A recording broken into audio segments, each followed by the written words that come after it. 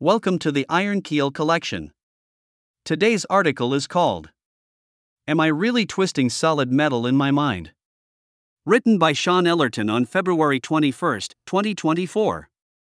Subtitled The Strange Feeling That One Could Be Bending Something Solid Just by Thinking About It. Remember that guy, Uri Geller? The magician and illusionist who could bend spoons by gently squeezing them or massaging them. Of course, it's all an illusion, but it looks quite convincing. Well, did you know that you can do exactly the same? Oh, okay. Maybe not physically, but mentally. Let me show you what I mean. Let's try something physically impossible for the average person. Twisting a ring that fits on a finger. It has to be a smooth, round and plain ring like a wedding ring. No adornments, stones, faces, or other features. Just a plain round ring. Preferably one that feels strong and weighty. Okay. Take it off your finger and, without looking at it, pinch each side of the ring, and gently try to twist it. You know, of course, that you cannot in reality, but just close your eyes or twist the ring under the table away from eyesight. Now focus on the feel of the metal. The heat coming from your skin into the cold metal of the ring. Keep twisting gently, but very slowly. Feel the sensation of the opposing edges of the ring when you're twisting. At this point, in your mind, you may experience an odd sensation that the ring is slightly moving as you're twisting it.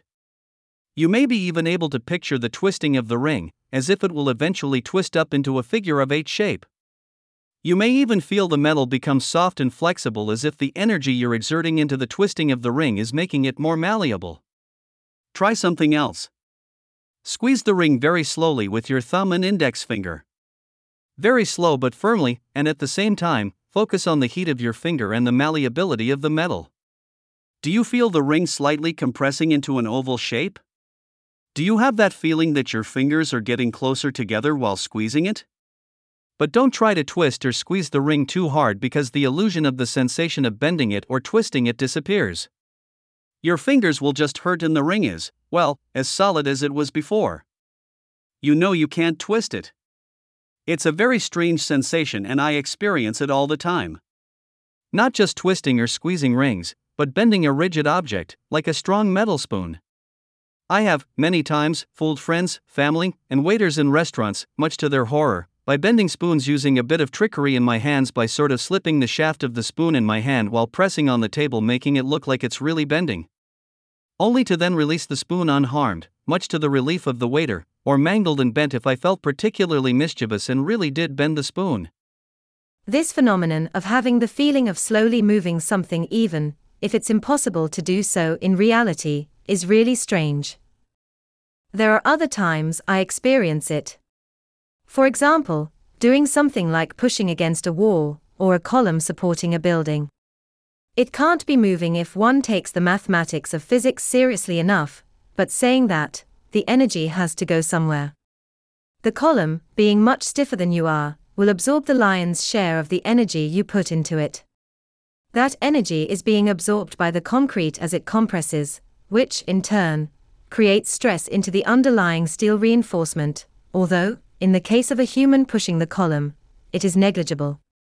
But, as negligible as the force is, there is some force being applied. Now, how does that work when the element of time is involved? Taking a more realistic scenario, say that an 80-kilogram adult leans against a 4x4 post supporting a veranda. Chances are, there will be no discernible movement. At least, hopefully. But say, ignoring the effects of erosion and deterioration of materials, say that the same amount of weight was applied on that particular post for 10,000 years. I'd say there would be some visible movement, if not, even collapse, of the structure. When I studied civil and structural engineering, structures are designed to last a finite amount of time or designed to withstand a cataclysmic event such as a 100-year storm in the case of offshore platforms to ground movements around fault lines for retaining walls and other geotechnical structures. Structures not relying on gravity alone are not designed to last thousands, if not, even hundreds of years. It's just too complicated to calculate and too expensive to build. Undersea tunnels, for example, constantly require monitoring and remedial works to maintain them, as to most other structures. The long passage of time with minimal force is incredibly powerful. Every structure wants to reduce itself to its basal elements over time. The Great Pyramids of Egypt will disappear as erosion of the stone turns to dust, which gets blown by the wind to the surrounding desert. Everything wants to flatten itself due to gravity. The two major sources of energy that transforms things or keeps things growing is that from within the earth and the sun. Orogeny, or mountain building, is formed from tectonic movements and volcanic activity. Trees, taking energy from the sun, grows roots through the toughest of rocks. The slightest crack in a rock is enough for one strand of root to thicken over hundreds of years to displace the rock enough for it to crack. I don't know how many others have this sensation of feeling that something is bending at will, as in the examples I cited above. Nor do I know how many others think about, in detail, what the interactions are between the force due to the pressure applied by one's fingers and the object. If I squeezed a ring, or tried to bend a chunky rod of metal for 1,000,000 years, am I changing the structure of the object, however slight the pressure is?